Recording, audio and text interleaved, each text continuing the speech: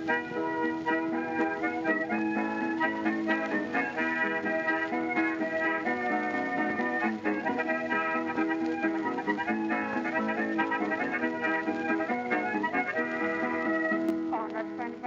everyone and welcome to Shot Reverse Shot, a film and television podcast in which we talk about a theme which changes from episode to episode. My name's Edwin Davis and joining me this week through the miracle of satellite technology, it's Emily Benita. Hi Emily, how's it going? It's going well, thank you, Ed. I come to you in my newly released 32nd edition.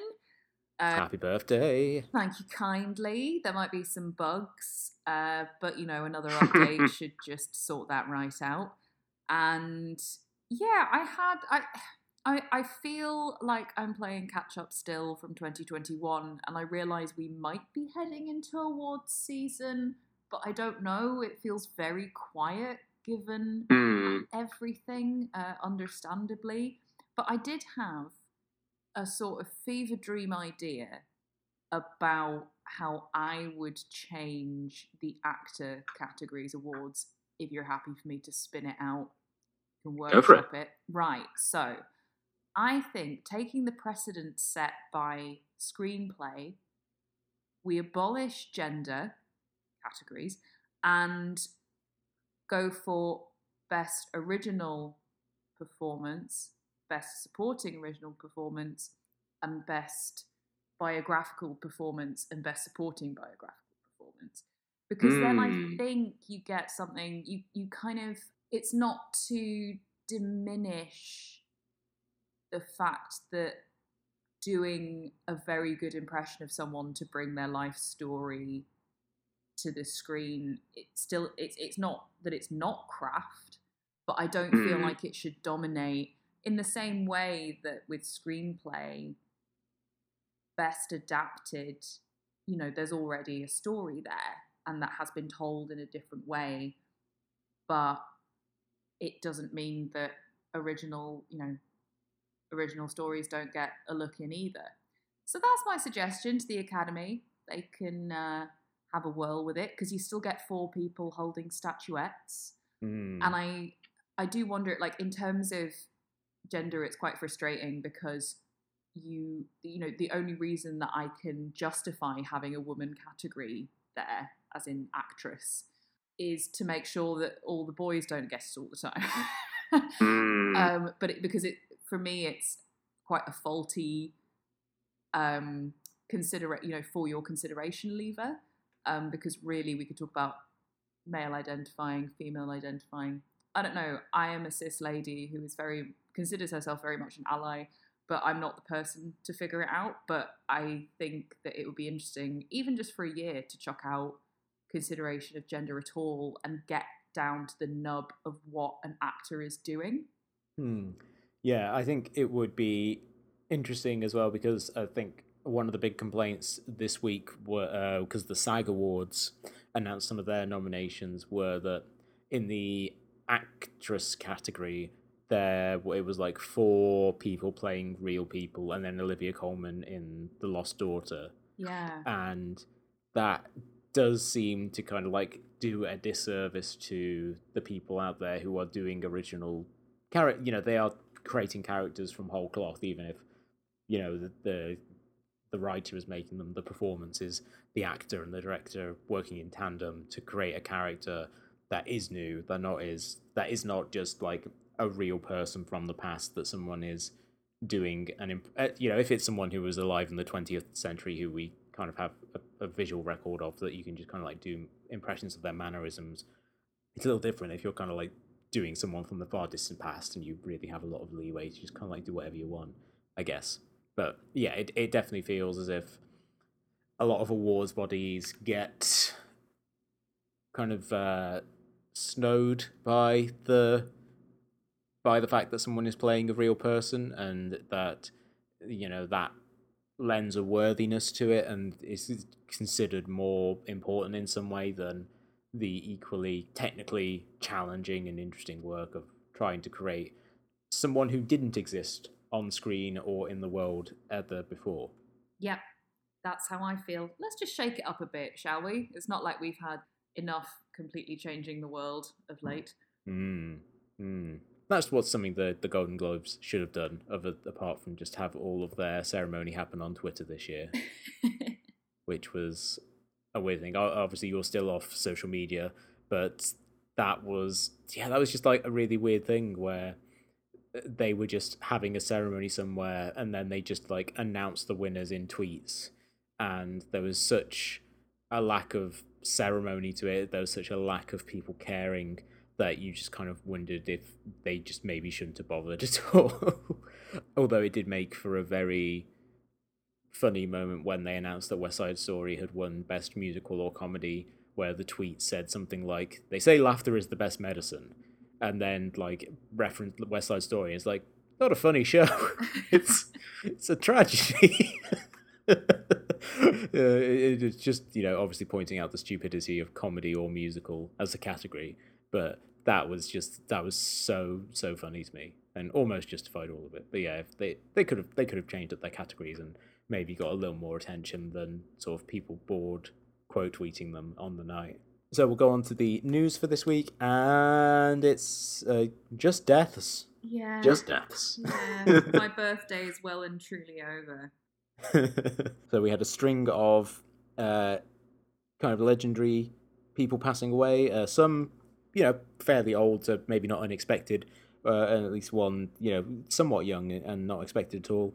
First of which was Peter Bogdanovich, who passed away at the age of 82. Peter Bogdanovich, of course, a filmmaker and film critic, started as a film critic and film programmer, and then worked with Roger Corman in the 60s and, kind of worked on sort of trashy B movies that were still pretty good, like Target's an amazing movie, before having a truly spectacular run in the 70s with movies like The Last Picture Show and Paper Moon, and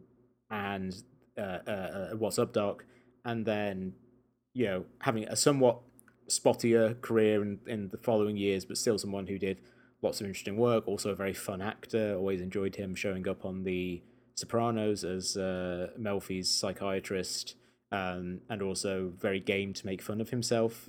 He's very funny in that one episode of Documentary Now where he plays himself, and he's talking about the Robert Evans equivalent, and sort of says, we made a bet that night, and he said, if I lost, I have to wear a cravat for the next 50 years. Which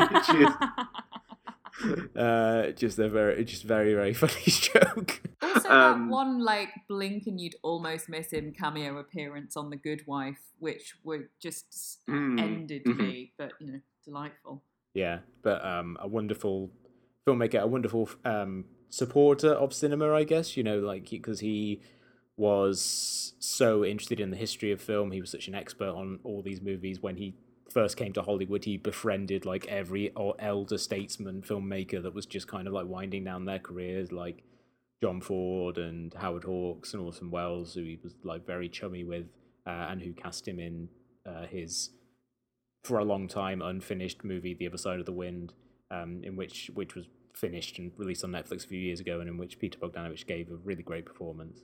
Yeah, just like a fascinating figure with just kind of a life, up beside the screen, including his relationship with Sybil Shepherd and how that ended, his relationship with his wife Polly Platt, which was like very important creative partnership between the two of them, his relationship with Dorothy Stratton, which ended horribly, horrible tragedy. Yeah, just someone who lived just an incredible life. And then Sidney Poitier passed away at the age of 94. Obviously, just a titanic figure in the history of 20th century Hollywood, the first black actor to be nominated for Best Actor at the Oscars for The Defiant Ones, and then the first to win for Lilies of the Field. One of the first black actors to become a real box office draw. I think in like the late 60s, I think 1967 or 68, around about then, he was the biggest box office draw in America. He was, able to really break a lot of ground and really lay the path really for a lot of people who followed. He also kind of like shouldered a lot of criticism from all sides, obviously widely hated by a lot of sort of racists because of his prominence. Also, I think criticized quite a lot by sort of black activists who saw him as sort of maybe someone who's assimilating or that kind of criticism aimed at him, but someone who I think like shouldered it all with tremendous grace and really made a huge impact on the industry, and the ripples of that are still being felt now. Also, a very interesting director in his own right. I watched his Western Buck and the Preacher last year when it was on Criterion channel, and that was just like a really funny, interesting, offbeat Western. And yeah, he was just someone who was incredibly charming as well. You know, if you see any interview with him, he was just like such a great talker, such a great storyteller, and yeah, just an incredible fun screen presence as well. Completely. I think my favourite role of his is To Sir with Love, late 60s. And I think he kind of like no one else could represent the kind of just seething anger, but also the complete temerity to hold that with grace. And yet, you know, the picture I have of Sidney Poitier on screen is him just looking at someone and not talking, but he doesn't need to say a word. Just an absolutely phenomenal presence. Yeah. And also very, very fun in Sneakers. Oh, yeah. Which I watched last year, and like that whole cast is just like delightful actors having a good time. Oh, my God. It's such a muck around. I had forgotten about Sneakers. It's so great. And then after that, Bob Saget passed away at the age of 65, the sort of comedian and actor and one-time director. Probably, you know, he's one of those person who had such a kind of a big career that it's kind of hard to say what people most know him for. I think for me, I knew him mainly as the voice of the dad on How I Met Your Mother. For people who were aware of his work on Full House in the 90s, that was like a huge sitcom that was massive in America, and I don't think ever made any inroads in the UK. But you know, it was a huge cultural reference over here, and also for me, I think why I will now think of him because I watched his directorial debut, I think, Dirty Work with Norm Macdonald 2 days before he died. So I apologize if I jinxed him. But that's a movie that I'd heard people talk about in the past as kind of like a weird, cool little object. And I watched it and I had a blast. That is a very funny, very dark comedy where Norm Macdonald and Artie Lang set up a business where they take revenge on people in order to get $50,000 to pay Chevy Chase as a doctor with gambling debts to replace Artie Lang's dad's heart, played by Jack Warden. It's a weird movie, but it's very, very funny, and I think it really spoke to the sensibilities of both Bob Saget and Norm Macdonald, where it's people saying and doing absolutely horrific things, but with a big old smile. And yeah, people, check it out. Dirty Work. Very funny, very strange movie. And then finally, Ronnie Spector passed away at the age of 78, the lead singer of the Ronettes, one of the greatest voices in pop music, just one of the coolest people, I think, in pop music of the 60s. If you see any picture of her, she just oozes a sense of kind of like mid-century cool. Obviously went through some terrible things through being married to Phil Spector. As you know, so many people did. Anyone who was involved with Phil Spector seemed to have some terrible stories and terrible things happen to them. But a truly legendary voice, Be My Baby, is such an eternal song, and she brings so much to it in her vocals. And yeah, she definitely feels like one of those people whose work will truly live forever, and that everyone will be listening to that song, you know, until the heat death of the universe. Completely. So we'll get on to our main topic today. As we mentioned at the top, it was your birthday this week. Happy birthday again. Thanks. And as is tradition on this show, when it's someone's birthday, they get to kind of like pick the topic, you know, regardless of, you know, how esoteric or oddball it may be. So, Emily, what is your topic for this week? My topic for this week is protagonists that aren't clear. And this came out of a discussion from longtime friend of the podcast, filmmaker Matthew Baron, who recommended me what ended up being my film of 2021, She Dies Tomorrow by Amy Seimetz. And how particularly in She Dies Tomorrow, though we begin with one character which would classically be defined as the protagonist, we don't necessarily follow her directly the entire way through the film. We step back a bit, we go forward a bit, and it suggests overall that something else is the protagonist of this film. And I find this a lot with films that I really resonate with, particularly ensemble films or films that generally are alternative and tend to buck trends of your gold standard industry writing techniques and structure, where fundamentally you have a protagonist who wants something and you follow them as they're trying to get it. A very Joseph Campbell hero's journey format. But more and more, particularly I've been noticing over the past 5-8 years, and not just because of the move towards franchises. Yes, I'm looking at you, the Avengers, where you have multiple agents within a script and a story who have various different kinds of powers, not necessarily superpowers, and the way that they interact with each other. And I think this is also coming a lot from the rise of TV, where you do have more space for different characters, like a wider cast of characters. But even then, with a lot of TV, your protagonist can feel generally pretty clear.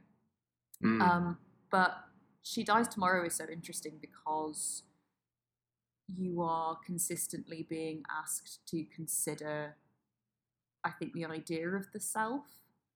And that's, to quote one of the Skeleton B-Boys from David S. Pumpkin's SNL sketch, that's part of it.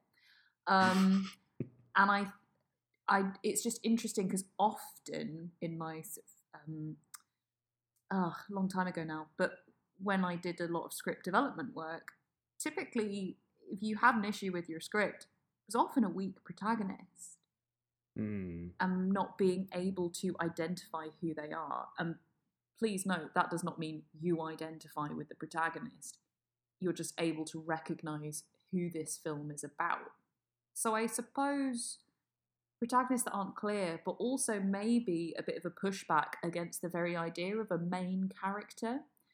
And I know I mentioned She Dies Tomorrow there, but I think my other kind of paradigm example of this is, I think you probably know it as soon as I'm about to say it, is Magnolia. Oh, I thought you were going to say Popstar. Oh. Big shout out to my wonderful friend Fiona for buying me a year of Letterboxd. So I am now a Letterboxd Pro reviewer. And thanks to this, my newly released statistics identified that the top 2 films that I've watched and logged on Letterboxd is tied at 6 times each. Popstar, Never Stop, Never Stopping, and Phantom Thread. And, you know, you can talk about scary data and micro-targeting all you like, but that is essentially my personality in one screenshot. So there you go. But I would say Magnolia is so striking, and I think it made such an impact at the time. And the thing about Magnolia is that it's interesting because I think that was the film that really established him. Because you have Hard Eight, which is very clear, I would argue, very clear protagonist, but a subtle dynamic of a trio relationship. Then you have Boogie Nights, which of course is ensemble, but it's very clearly Dirk Diggler is your protagonist, and yet we manage to kind of flow amongst other characters and represent the community of and the strange sort of family that was at that time in the 70s porn and valleys and stuff. The thing about Magnolia is that, like, just try and name who the main character is. And I can't. And I think that was what was so striking and why it made such an impact at the time, because it was something truly different. I guess you could say that, like, Shortcuts with Altman is kind of its closest likeness, and I think that's intentional through the casting of Julianne Moore as well. Yeah. But I don't know. I think Magnolia really strikes me because I feel like films that don't have a clear protagonist and you can't name the main character within like 30 seconds is that really the film is putting itself on a limb by trying to say, no, the main character is like an idea or a force or a theme. And with Magnolia, it is, I think, a rejection of the main characterness because each of those people thinks they're the main character.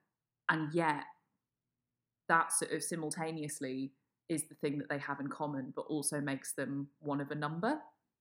So, and the fact that it kind of wrestles so much with kind of ego and letting go and acts of God. I think it's, again, such a fantastically crafted film that could meander and yet it is completely tight. Like there is not a skipped beat in it. Oh yeah, I've been thinking about Magnolia a lot. But enough of me. Ed, what came to your mind when I suggested this harebrained topic? The first thing that I think came to mind for me was Alien. Ooh. Because when I say that, I'm sure everyone's response is, "Well, what's Sigourney Weaver? She's obviously the lead." But in my take on that is that you only know that because we know that they then made 3 other movies and which she was the lead. When you watch Alien for the first time, it's really not clear who is meant to be the main character because you're being introduced to these characters all pretty much for the first time. You would watch it for a bit and you think, oh, maybe Tom Skerritt is the protagonist of this one because he's the captain of the ship. Maybe Ian Holm is because he's got some things going on. Maybe John Hurt is as well because he's kind of like the one who goes out on the mission. And like there's lots of various people who are in the mix. It's a very much an ensemble movie where the lead only becomes apparent because people start being horribly killed. And then by the end of it, it is the ultimate final girl situation where you are just left with Ripley and Jones, and that's it. Them versus maybe Jones is the lead, but against the Xenomorph, and that to be, I always find that very interesting. Yeah, I remember watching Alien for the first time, probably in like 2002, round about then, whenever it was that the quadrilogy box set came out, because I remember getting that on DVD, and at that point I had already seen Alien Resurrection because that was in kind of like constant rotation on Sky Movies in like the late 90s. And I remember staying with some family friends sort of around then and watching it and not really knowing what was going on, but having a good time. And so like going in thinking, oh, so this is where the story starts. This must be where you're immediately introduced to Ripley, and she must be, the hero who's kind of going to survive this all. And she isn't. She is kind of a important character, but she's not necessarily, the clear lead or protagonist of the movie until fairly deep into it. And in some cases she is seen as a little bit of she's like a little officious. She's the person who doesn't want to let John Hurt back into the ship because it's against regulations. So she's not necessarily seen as a heroic figure at all. She's maybe seen as like cold and unfeeling and in opposition to everyone else. And I think that's one of the things that's really interesting about that movie is that it really does make you care about everyone on that ship by not tipping its hand immediately as to who you should care about. Such an excellent point, Ed. And before I expand on it, because you mentioned Jones possibly being the lead, it is now the law that I mention My Day by Jones, the superb appreciation of Jones in Alien by the film critic Anne Bilson. Yeah. which begins as a sort of homage to the genius of including him in a script, and then follows uh, a few journal entries from the perspective of Jones through the events of the first Alien film, which I cannot recommend enough. I adore it. I totally agree with you, Ed, and I think what's brilliant about that choice is that, as you say, we don't know who to care about. Everyone is kind of on equal footing, and we're not given any sense of a lean towards who we should care about, who is stronger than anyone else. And I think that emphasizes how raw and dangerous where they are is. And I think it also emphasizes that they almost become a pack of herd animals that the xenomorph is just picking off. You know, it really kind of removes any sense of character that we've come to understand them as, and it's simply prey. Like it brings down to a species level. And of course Ripley then becomes the survivor, and then she becomes the protagonist like further on in the franchise, but she's the survivor. And I agree with you, like it's really hard to think about how it was to see Alien when there were no other sequels, because I think in the same way that like it was when I first watched Alien, you know, I sort of knew what was going to happen and I was still like out of my wits, but wondering like what it was like to see that xenomorph bursting out for the first time and genuinely not knowing who was gonna, you know, that Ripley came out as the final girl, as you mentioned, Laura Mulvey's excellent essay about sort of the role of women and survival in horror and thrillers and the like.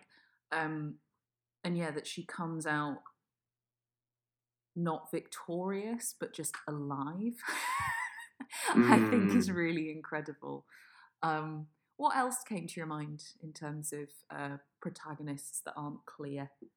Just in us talking about it now, I just realised that Alien has the exact same quality and structure to it as Texas Chainsaw Massacre, which also doesn't really have a protagonist in that same sense. Like, you are introduced to this group of shitheads traveling around Texas, and who you find, in my experience anyway, it's been a while since I've seen Texas Chainsaw Massacre, but I remember finding everyone so annoying, and you know, just kind of not to the extent that they deserve to have a chainsaw shoved through their stomach, but still very annoying. And like there's not really a sense again that any one of them is, you know, a main character of the movie until sort of the last third, when everyone's dead except for the sort of actress who survives it all, whose name I forget. But yeah, that's another one I think where the success of the movie is down to the fact that you don't know who it is the first time you watch it. At least you don't know who it is that you're meant to focus on, so you focus on everyone, so every death kind of feels impactful, and then it kind of gets winnowed down, and then you think, okay, so this was the main character all along, but it wasn't necessarily the case initially. And also I think what's interesting there is that both are stories of survival. They don't really have character arcs to speak of.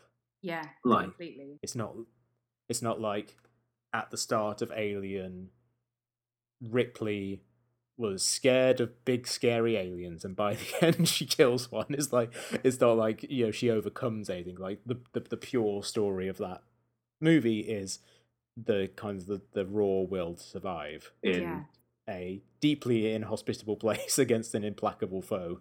I think that's also the case in Texas Chainsaw Massacre. Like, no one learns anything in Texas Chainsaw Massacre; they just make it through. And I think that's kind of one of the ways in which sort of a lack of a protagonist can be really valuable to a movie, is that it removes the moral imperative to make you feel like you need to follow the kind of the trite expected paths of characters going through an experience and learning something.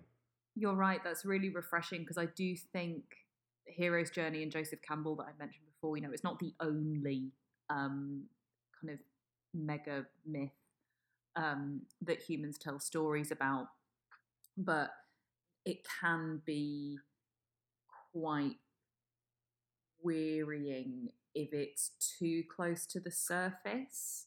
And if Hmm. there is some like great reveal about something terrible that happened to someone, and to a character for them to overcome, because you're right, it ends up feeling trite, and I think there's a lack of authenticity because it is just trying to hit certain points without wanting to ascribe any further meaning or kind of individuality to it. And I think that's what Hmm. can be quite refreshing about exactly the sort of thriller, action, survivalist genre. Because look at Die Hard, which has a very clear protagonist, but does he learn much? I mean, he gets a machine gun. That's change, right? But it's interesting that you mentioned Texas Chainsaw Massacre because immediately as you said that, I thought, oh yeah, Westworld. I love Westworld because I think it's such a Mm. weird film. And that to me is very much a film that is more about getting across an idea. And it is a sense of hubris and desire, and Mhm. what would you do if you believed there were no consequences? Yeah. And because we follow a couple of people, through the park as everything starts to go haywire. But again, you don't know who's going to survive, and you're not given much information about them other than what you learn in their behavior in the park, and then how that changes, and even that is not a huge amount. And I think that plays into the satire of Westworld as well, which is you know these kind of business people, these people who have a certain amount of money to spend, are just very blank, really, Mm. and don't have any character. And then I was also thinking about two films that sort of try and take a humorous spin on great sort of group efforts to varying degrees of success. Mars Attacks, Mm-hmm. I Yeah. think, is one where it feels just really fun to have these sort of disaster vignettes, and you can't really follow anyone for too long, but it's meant to be quite screwball. Yeah. Um, and also Don't Look Up, Adam McKay's most recent offering, which I could go on a tangent about, and I will refrain myself from doing so because I think it manages to not do a clear protagonist particularly well. Because I think it ends up trying to be only a certain kind of liberal, intelligent, loving voice that doesn't have room for nuance, compassion, um, understanding. Like, I found it quite, I found it genuinely quite unhelpful. And Mm. there's one sort of brief flicker of self-awareness in it, which is the best part in the whole film for me. And surprise, surprise, it's given down courtesy of Chris Evans. Um, but also in terms of like group efforts, I remember watching Rogue One and a lot of people finding it really disappointing.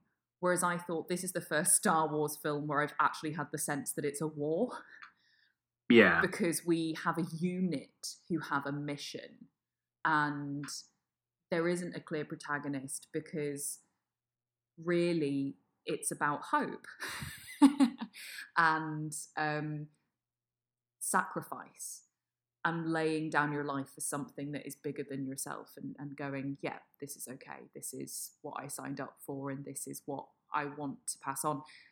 And I have the sense that Gareth Edwards wanted to do something like that, but I think there was pushback possibly from the studio, and it ended up being, again, not only protagonist not very clear, but just generally a not particularly clear film, which is so frustrating because I Yeah. think it's the most interesting because it, again, similar to The Last Skywalker, it's trying to wrench back the idea of like there is one special person, like there is an imperial bloodline, there is there are only certain magic gifted characters who can save the world. It's like, no, actually, none of what you saw in Star Wars would have happened if these people hadn't sacrificed their lives in order to get these plans over. Do you know what I mean? Like I really enjoyed that premise, even if I don't think the execution came through as satisfyingly as it could have done. And then also, I think Richard Linklater is so big for this. Like, Slacker is essentially a sort of like shared consciousness. And I remember, I think I even sort of moaned about it on this here podcast. But Boyhood, I'm trying to sort of find a new level of appreciation for, because I wonder if the protagonist is this kind of perspective of observation and time, and that he's more interested in the idea of a passive main character who can only do what we do, which is observe, really. Still not quite all the way with it, because to me Patricia Arquette is clearly the best, so it's difficult not to. I mean, she got her Oscar.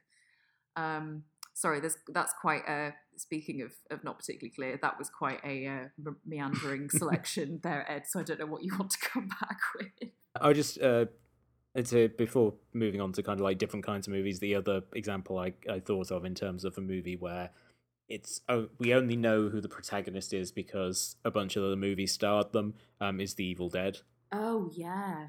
Because like when you're watching that for the first time, the first movie from 1981, Sam Raimi and Bruce Campbell, just like lifelong friends, making a movie with a bunch of people they know and money they got from dentists. It's all like, it's not immediate. It's not clear from when you watch the first movie that, oh right, this is going to be a 40-year-long multimedia franchise, which Bruce Campbell is going to show up in pretty much all of them, playing Ash, for reasons that are sometimes a little bit strained. But that movie, I think, watching it now, knowing that Bruce Campbell went on to have a very long and fruitful career, and that he has played Ash like over and over again, I think it may even be playing him again next year. I think there's a new Evil Dead movie coming out. It's like not immediately apparently which of those four characters is going to be the one that ends up being the quote unquote survivor. Like, he doesn't really make it to the end of the movie, and then they retcon it in the second one to kind of explain why he's still alive. But so that was just like another one that kind of fits into that bracket with Alien and Texas Chainsaw Massacre. The next example I had to kind of shift over to TV was Band of Brothers. Yeah. Which not only is a big ensemble show with lots of recognizable, well-drawn characters, but it is a show that I think very clearly shifts perspective in terms of who it's following over the course of the show. Like, initially, it's very much focused on Captain Winters, played by Damian Lewis, and he is the main character. Everyone else kind of floats around him and is of various degrees of importance, but he's very much the main character for the first, I'd say, 3 or 4 episodes of the series. But then he gets promoted, and so he is no longer kind of like in with the men of Easy Company in the way that he is in the other ones. So he shifts from being the main character to being a supporting character, and then for the rest of the series, it kind of shifts perspective. Like, there's one episode that's pretty much all from the perspective of Colin Hanks, who's kind of a new character that they introduce, and suddenly, as a young man, kind of like thrown into the gaping maw of war, is kind of trying to survive for that episode. And I think that was something that when I watched the show for the first time, I remember not liking, because I liked Captain Winter so much, and I liked the vibe the show had been following, of like following these guys on their journey. So for one of the characters to no longer be as central and to be off to the side, I reacted against. But then, like, rewatching the series later, suddenly realizing, oh right, it's the story of the men of Easy Company. Yeah, it's not the story of the one man who was briefly in charge of Easy Company for a little bit. And I think that's a brilliant choice, and something that I think, particularly when you get into the later episodes, when they're freeing the concentration camp and when they're at the Eagle's Nest and things like that, it really allows the show to take on different tones as the kind of storytelling is changing, but also who the stories are about changes as well, and it kind of becomes different things as going along, whilst all still being resolutely a high production value, expensive HBO BBC miniseries about a particular event during World War II. But that was one I thought of sort of going into television where a show is not merely an ensemble, but arguably, deliberately chooses not to have a main character. Yeah, for sure. And I think, again, sort of looking at TV, I'd say The Wire is also very much that kind of expansive, different kind of. There might be kind of leads in different sectors of the kind of clusters of who's in The Wire, but it's really hard to say that this is one person's story, as opposed to The Sopranos, which to me is very clearly Tony's story with really well done baton handing episode to episode for other characters, but it all comes back to Tony somehow. And it was interesting in like sort of watching Sense8 as well, because obviously that's again this kind of collective power, and the idea is that this superpower is empathy in a kind of through the analogy of like action and almost literally switching places with someone or being there with them. And I think that's pretty powerful. Yeah. And really, as long as it's a choice, and I wonder how much of, because I feel like these stories are coming in more and more, and this kind of way of telling stories is coming in more and more in a way that I didn't necessarily see as commonly however many years ago. I mean, I'm very open to be corrected and proved wrong. I'm really excited to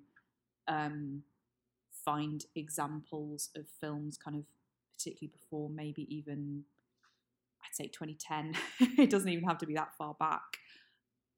I mean, I watched The Sweet Hereafter not that long ago, and for the first time, which is incredible. And again, Ian Holm.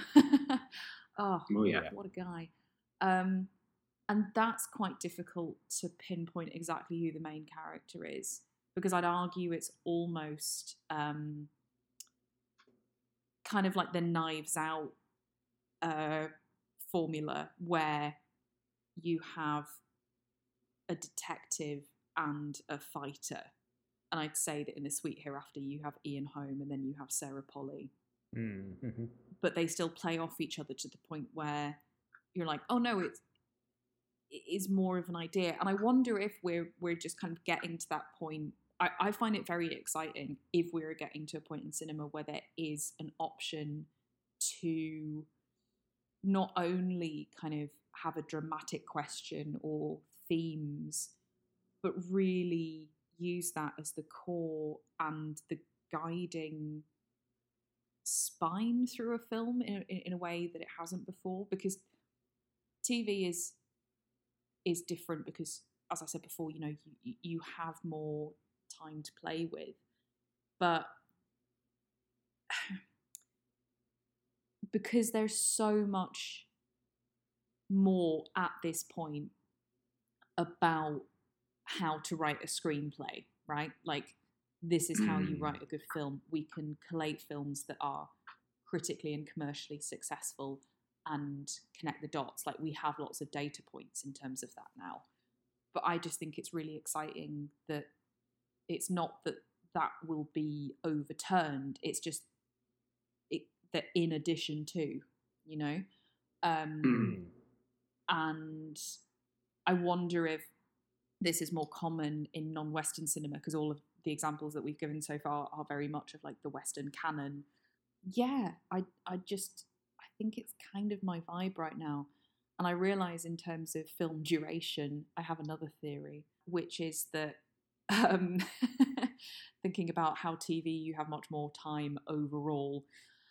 But generally, we're most comfortable with things lasting no longer than 90 to sort of 120 minutes, because that is generally the length of one human sleep cycle.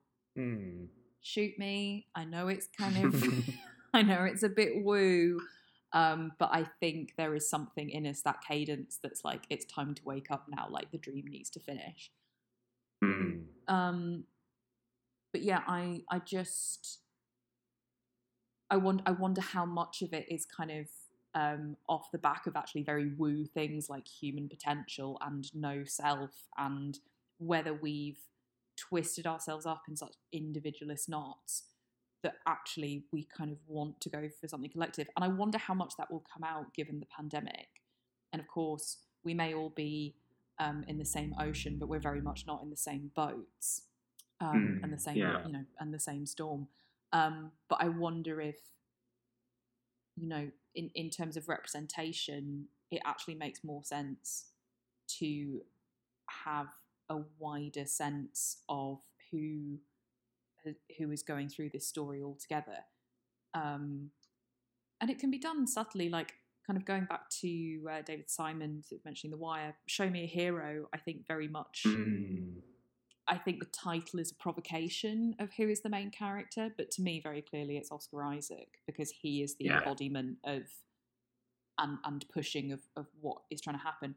But I think it does a really amazing job, and I think this is down to David Simon's like journalistic training and why his writing comes across so differently from a lot of other TV writing or just writing in general, is that he really wants to find the truth and to represent reality, and that means giving everyone's perspective a good bit of like validation and consideration. So yeah, I guess I'd be really interested to see more kind of journalistic style coming in, which again is not saying these people say it's not raining, it's raining, but these people say it's not raining. Yeah. Sorry, I'm going a bit meandery now, but this is what I find very exciting, is that I think there seems to be a lot of new territory that is starting to be played in.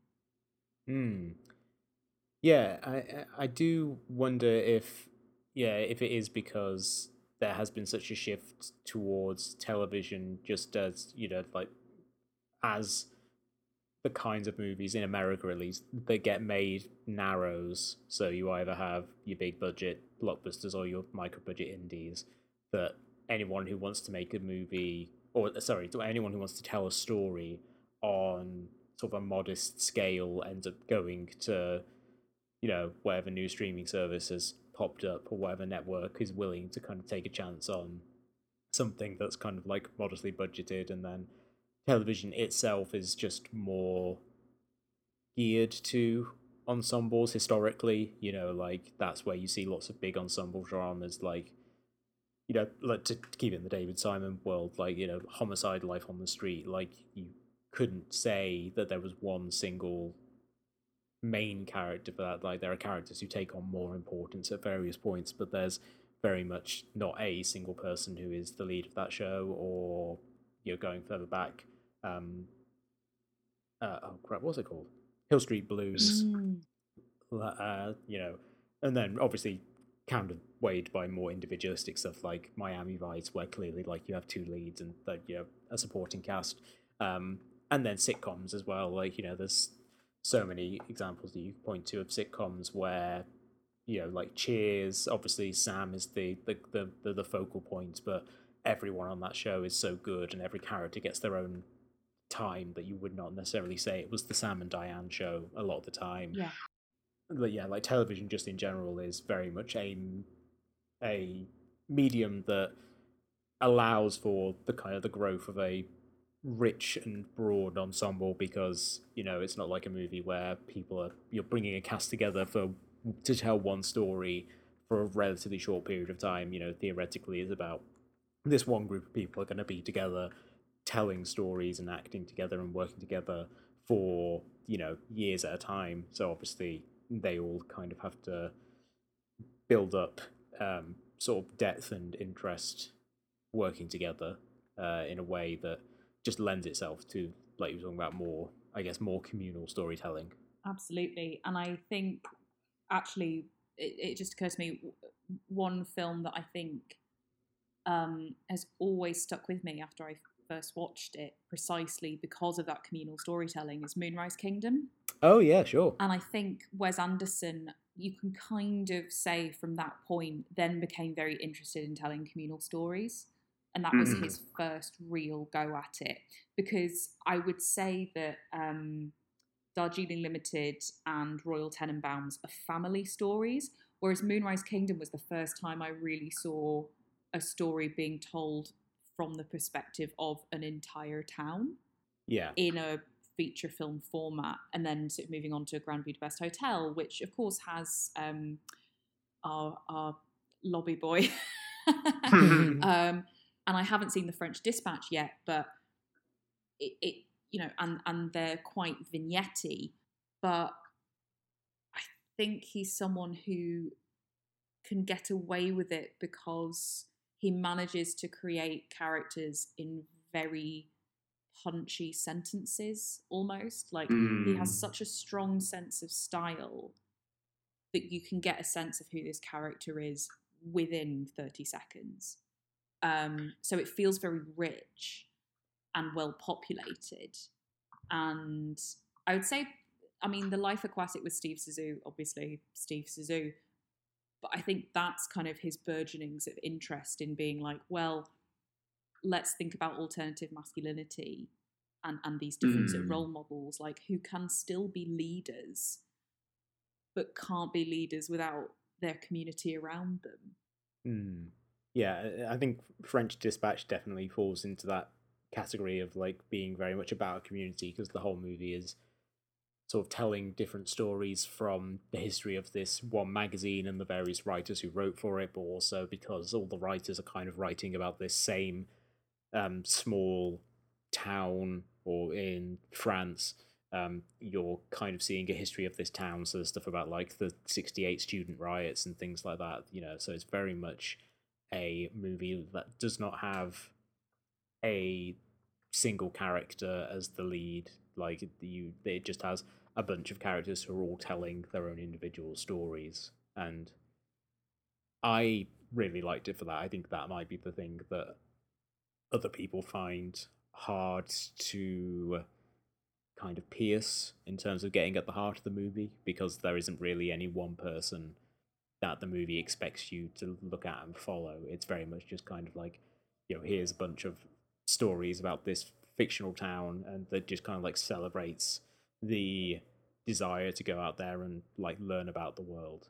You know, that is the kind of like underlying idea that drives the story more than any single person.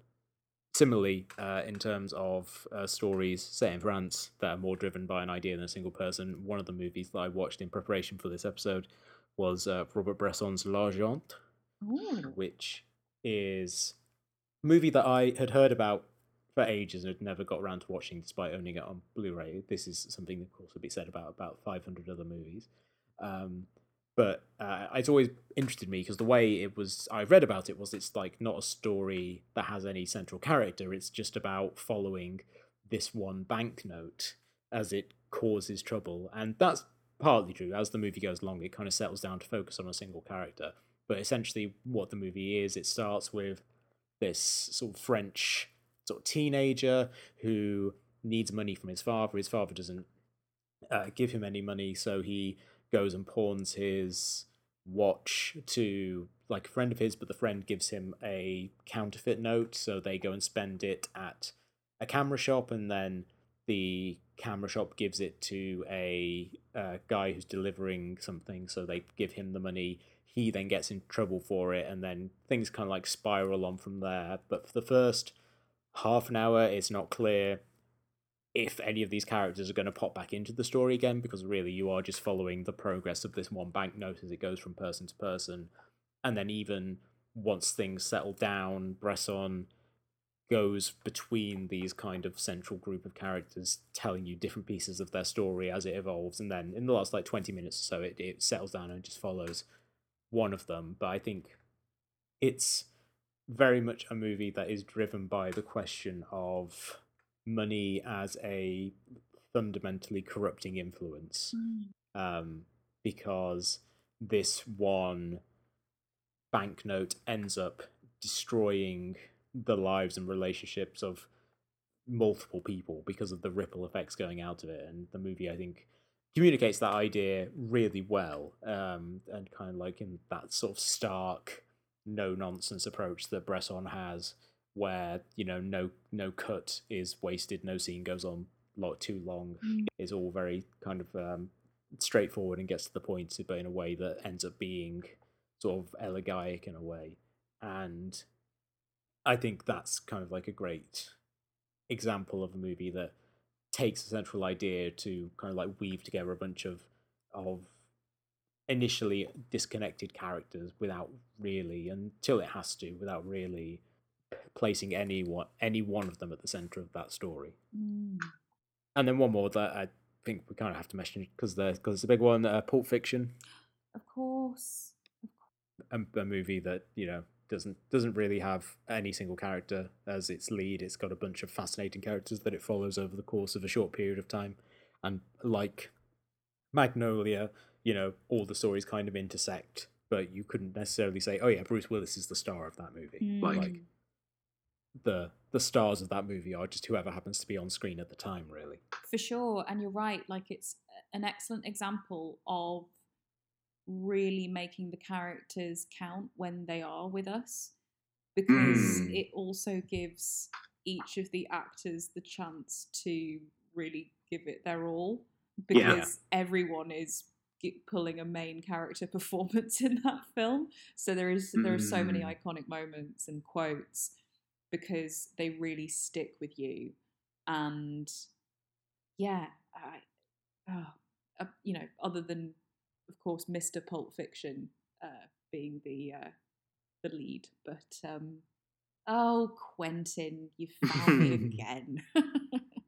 So we'll end this episode, as we end all our episodes of Shot Recommends, which we talk about a piece of culture that we've enjoyed and we think you, the listeners, will enjoy as well. Emily, what have you got to recommend to the listeners this week? Well, seeming as I might have mentioned that I'm off social media, I'm getting back into newsletters and really enjoying sort of longer reads about hither and thither and niche things pop in.